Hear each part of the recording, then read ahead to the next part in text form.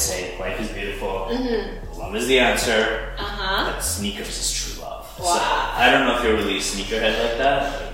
No? Alright, cool. Well, you know, I'm more of a shoe generalist. So what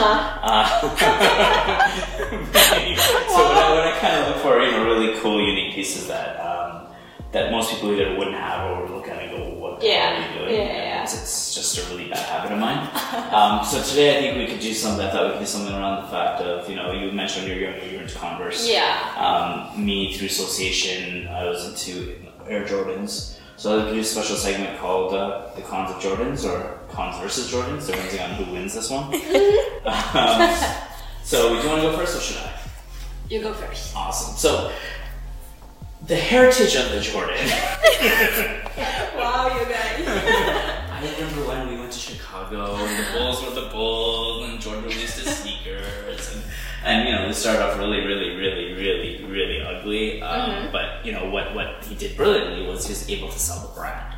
And you know, even today, as much as I'm not going to admit it, I'll call them unique pieces of footwear. Some of them are questionable sometimes, but the fact that, you know, we're talking almost 2-3 generations later, people are still obsessed with the brand, and they're still obsessed with the look and feel, and they're still obsessed with what it represents. And you know, to have the original flying man, so to speak, release his own sneaker line of Nike Airs was just absolutely brilliant. So my personal thing, see, I never really was a Converse person. I really didn't see the point, to be honest with you. But you know, always the interesting part of the Jordans is the way that they found cool ways to reinvent sneakers. So you know, like even this one, the detail on the labels, the way the soles were always done. On this one, the details on the orange patches, and just you know, ready to wear air on it. Which you know, in this economy of not so legitimate goods, it always made you kind of question, like, is that legit or not? And you know, I don't know if you know this, but Dior is actually releasing a whole line around Air Jordan.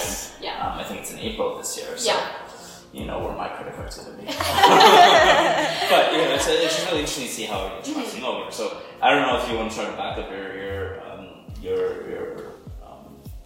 I was actually going to buy Air Jordans now, but anyways. When I was younger, I loved Converse just because they were matching all of my clothes. I could wear them with jeans, with dresses, and to be honest, it was the only reason. And also they were very popular when I was a teenager, so that's the only reason. I'm not really a shoe person, but I love looking like how people put thoughts and their ideas behind the shoe itself. So yeah. So are you more like a tall boy kind of thing, or more than normal sneakers? No. Yeah, those are really comfortable, to be honest. So you wear them on dresses? That's cool. Very nice. It was really popular like in Ukraine, so all of us, we had like Converse and then low and the higher ones. So yeah, that's the only reason why I love them. But very cool. So guys, we'll let you decide who won the debate, if it's the Con Airs or if it's, you know, the Con of the Airs. And let us know in the comments below, and we can kind of go back and forth about it. Or if there's other brands that you think are iconic, feel free to share that with us. Thank you. Peace.